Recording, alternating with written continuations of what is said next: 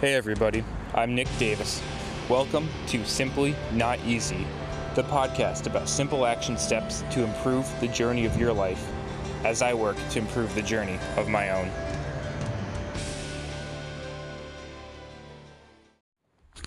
Hey, what's going on everybody? Welcome back to Simply Not Easy. Hope you're all having a great day out there. I was out today, met up with a good friend, a new friend of mine. I actually know the chick from New Hampshire, so we don't get too many of us out in these parts in Los Angeles, but always a pleasure when it does work out, when it does happen. We're going on a hike for a while today, great time, kind of some, let me say chillier weather for LA, but pretty warm and balmy compared to what our East Coast friends are dealing with right now, big time. So, it was about 50 degrees or so, nice beautiful hikes going up and down, getting some good elevation, which was nice for both of us. And anyways, partway through the hike, we found this awesome tree, and it was kind of like called the lazy tree, but it was like a playground, where like half of it was really kind of like had two major branches off from its root system. One was going up high, kind of tall, and climbing over, but still had a lot of weight going down. The other one was kind of just along the ground. It was one of those trees and giant branches that just create this big entanglement of really thick, strong, sturdy limbs that kind of just go along the ground in like 8, 10, 12 feet up. Nothing too high, but a nice entanglement of branches all over the place. So we were hanging out there talking for a while. And she starts doing a couple pull-ups, and she's a dancer, she's into acro and everything, she's used to being flipped upside down, so she's used to all that stuff big time. So I do a couple too and everything. We're just hanging out, messing around, having a fun time. So when I'm thinking today about Muscle Monday, and when I'm thinking about, hey, what kind of knowledge can I help share here, I was thinking about, just hanging out, out in the woods doing pull-ups on trees, some of my bread and butter, some of the stuff that I enjoy that's just, crap ton of fun. And I was thinking about the grip strength and the variability with that between, it ain't just a pull-up bar you got going on that's a uniform width, but it's, tree branches of all different kinds, all different lengths and widths, and sometimes you're able to kind of grip using the thumb around, sometimes you're not, and that encourages like a bunch of different patterns of grip strength and muscle usage based on that with the pull-ups. So what better muscle to talk about in relation to all this than the lumbricals? And the lumbricals are not these big kind of glory muscles. These are not your biceps or your pecs or your deltoids. These are not the typical I'm going to go to the beach to check out somebody with those muscles. Now these, the lumbricals, they're intrinsic muscles of the hand, which means they're kind of innate, which kind of by definition means these intrinsic hand muscles, they start and end within the hand. We've got other muscles that influence the hand a lot that kind of go up to insert inside the hand that act on the wrist a lot. A lot of these forearm muscles, but they start up by the elbow and even a little bit lower and cross over that joint. These intrinsic hand muscles, they're just that. They start within the hand and they end within the hand, having action only within their domain in the hand. So why am I talking about this with pull-up and grip and everything? Well, the lumbricals are pretty interesting. And, before I get into too much detail, let's understand its anatomy just a little bit better. Let's understand the structure before we break down the function of these muscles.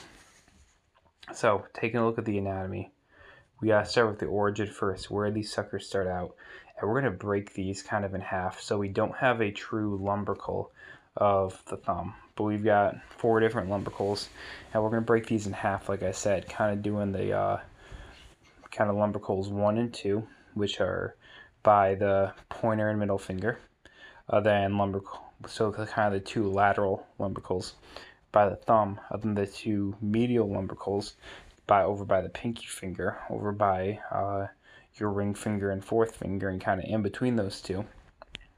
That's where you're going to have your medial 2, so your other 2. So again, the origin of the lumbricals 1 and 2 by the thumb is going to be the lateral 2 tendons of your FDP, your flexor digitorum profundus. So it's on the flexor side. So it starts out on the flexor side. Key point there, I'm going to overemphasize that. These muscle fibers are unipennate. So that means that their pennation, the angle of their fibers, the type of muscle they are, is a pennate. So it's not a fusiform. It's not just muscle strands in parallel, but the pennation, or the angle of pennation, helps with the pull strength and the overlap. So with these being unipennate, basically has a tendon kind of going straight down and back. Tendons are in a straight line, and the angle of pennation is the angle from which these muscle fibers intersect and branch off. So the way that this works is we have a tendon, then for the unipennate is we have these muscle fibers shooting out of one side of that tendon, kind of as like a crisscross pattern going to the outside from where the muscle actually is off of that tendon. But here's where it differs from the medial two.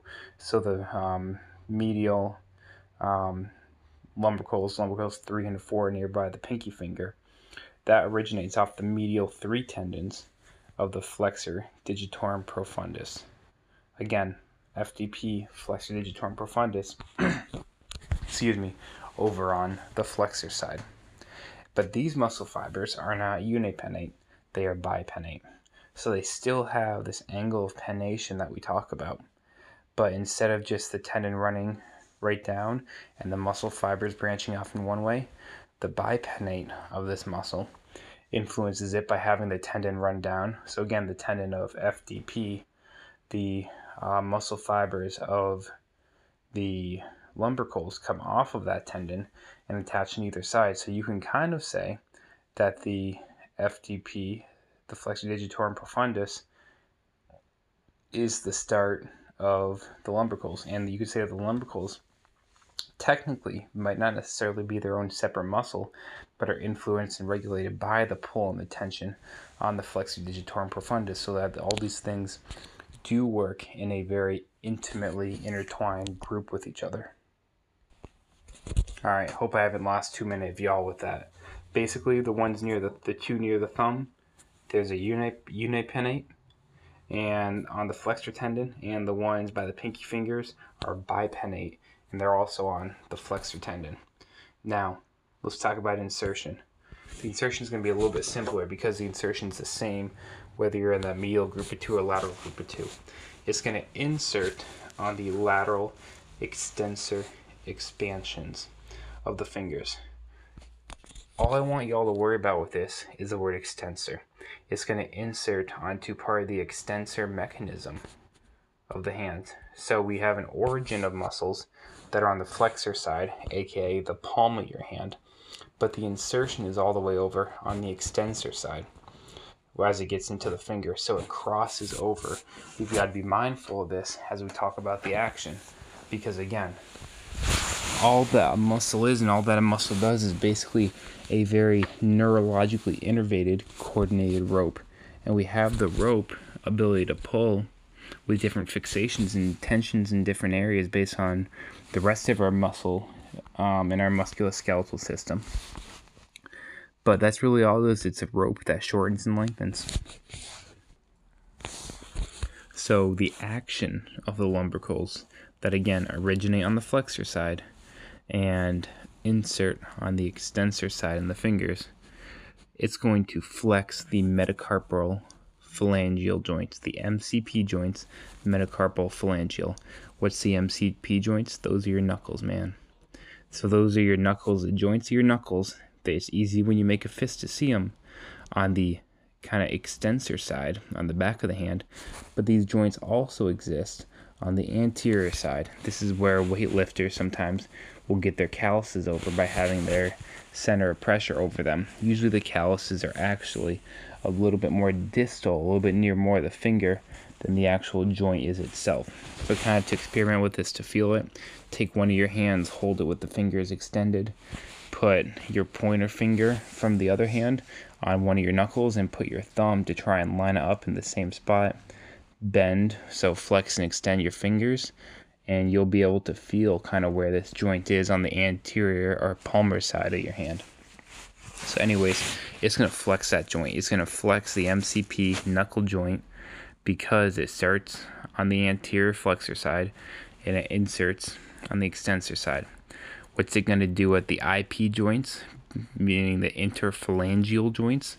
In our fingers, we've got 3 different phalanxes. So we've got our proximal, distal, and middle phalanx. So the IP joints being the DIP distal interphalangeal joint and PIP proximal interphalangeal joint, it's going to extend those again because this muscle inserts onto the lateral extensor expansions, which connects to the entire extensor mechanism, which is intimately bound together by a lot of active and by passive structures in there, so that when it acts, it extends everything. It's by the same extensor mechanism that the extensor digitorum is able to extend both the IP joints. When the extensor digitorum really only inserts into your proximal phalanx and middle phalanx. But what happens is it also, kind of by passive mechanisms, extends the distal phalanx along with it. And it does this in such a way that it's able to do this with the passive structures around it with an intact extensor expansion. And this is how we know that we have these passive mechanisms to create stability and congruency and great action within the hand itself. So we went over the actions, we went over origin insertion. What's missing? Well, we said that muscles are like highly innervated, contractile, neuromuscularly controlled ropes. Well, let's not forget about the kind of neuromuscular control part of it. So what's the innervation pattern behind it? Again, for this time, we break up these. We break up kind of the lumbricals 1 and 2, which is by the thumb, and lumbricals 3 and 4, which is over by the pinky finger. Lumbricals 1 and 2, the lateral lumbricals by the thumb, is going to be innervated by the median nerve, C8 and T1. Almost as a default rule kind of mechanism, most of the structures, muscles in the hand, are innervated by C8 and T1 that are intrinsic to the hand itself. Whereas in contrast to the other side of the hand by the pinky finger, lumbricals 3 and 4 are innervated by the ulnar nerve, and that's a deep branch of the ulnar nerve, the same part of the ulnar nerve that ends and innervates the adductor pollicis in the hand to complement that gripping strength. And that is also going to be from C8 and T1. So we've got the origin, insertion, action, and innervation for these lumbricals. And what happens with these lumbricals too is that we've got a whole nother group of muscles in the body. We've got palmar interossei, and interossei just means inter is between, and ossei means osseous for bone. So between bone muscles, which is a lot of muscles, but these specifically are intrinsic in the hand. We have dorsal and palmar interossei muscles. And so with these help kind of bring the fingers in and out, but they attach on the lumbricals, and increased strength from the lumbricals comes to support their action. But anyways, muscles that have a high angle of pennation have a limited ability to contract and relax in organized patterns in terms of can they really lengthen, can they really shorten to the magnitude of that. So that's where these lumbricals are at a disadvantage. They can't change their length to an immense degree. But guess what? They're in the hand. They don't need to, so we're good. What does the angle of pennation help with? Well, thinking about the physics of this, if you have kind of a muscle like the biceps where its muscle fibers are kind of in parallel doing a lot, it doesn't have as strong of an angle of pull along the bone. But if you have everywhere along the bone a stronger angle of pull, aka a steeper angle of pennation, aka like these lumbricals do, you're going to have more of the same force exerted on the bone, but the same force generated is going to exert a greater rotational torque movement, which is how we express movement in our human body anyway. So it takes less force to generate a large output. So a lot of people would say, let's train these lumbricals, let's get them going to really make it work. Where these work really strong, kind of good isometric stabilization, is working with rock climbers where they've got to just barely grip onto something kind of with like the edge of their fingers and really hold strong. That's getting into that claw lumbrical position. They do often have a little bit of flexion at the IP joints too, but it's an isometric strong hold that relies a lot on the MCP, metacarpal phalangeal, aka knuckle joint flexion in there. So that requires a ton of strength for these muscles that rock climbers basically need. It's essential for them to be able to function well with some of these real small kind of gnarly grips that they have. But why this applies for pull-ups? Well, these are muscles that have a strong amount of force. So in theory, if we kind of do less of a all-around grip, incorporating a lot of the forearm stabilizers, and we work on the lumbricals, hey, maybe we can build the lumbricals up, but also get a really, really strong pull-up, irregardless of grip in different positions, by the pennation of these lumbricals. So when I'm doing pull-ups, or my friend is doing pull-ups that she's got smaller hands than me, on these large tree branches that have a substantial amount of width to them, we're able to strengthen our lumbricals, to utilize our lumbricals, to be able to go through those motions without having undue fatigue with being able to strengthen this muscle. And again, these are muscles that are always activated during anything with a substantial amount of hand strengthening in there. These help with stabilization. These help, like we said, they attach to the extensor mechanism. They attach to the flexor digitorum profundus. So they are always involved. They are always helping and stabilizing to some degree. But we use them as a strong base going off onto other tendons and a strong base for other muscles, other intrinsic hand muscles to use to springboard off of, to be able to work really hard and work efficiently to get the results that we desire. All right, y'all. That's all I got for you. But again, going with this message of movement variability, movement resiliency, add the variability to your workout. Don't be afraid to do different lifts and different workouts, as long as it's safe, with different grips and slightly adjusting, not to become over-reliant on specifically one. That can really benefit a lot as long as you're safe when you're doing pull-ups or other variations of pull-ups. That can be a huge benefit for you. All right, y'all. Thanks for tuning in. Hope you enjoyed this immensely. We're signing off with another great Muscle Monday. And if you're out there, man, get a grip with these muscles, get a grip on life. All right, y'all. Simply not easy.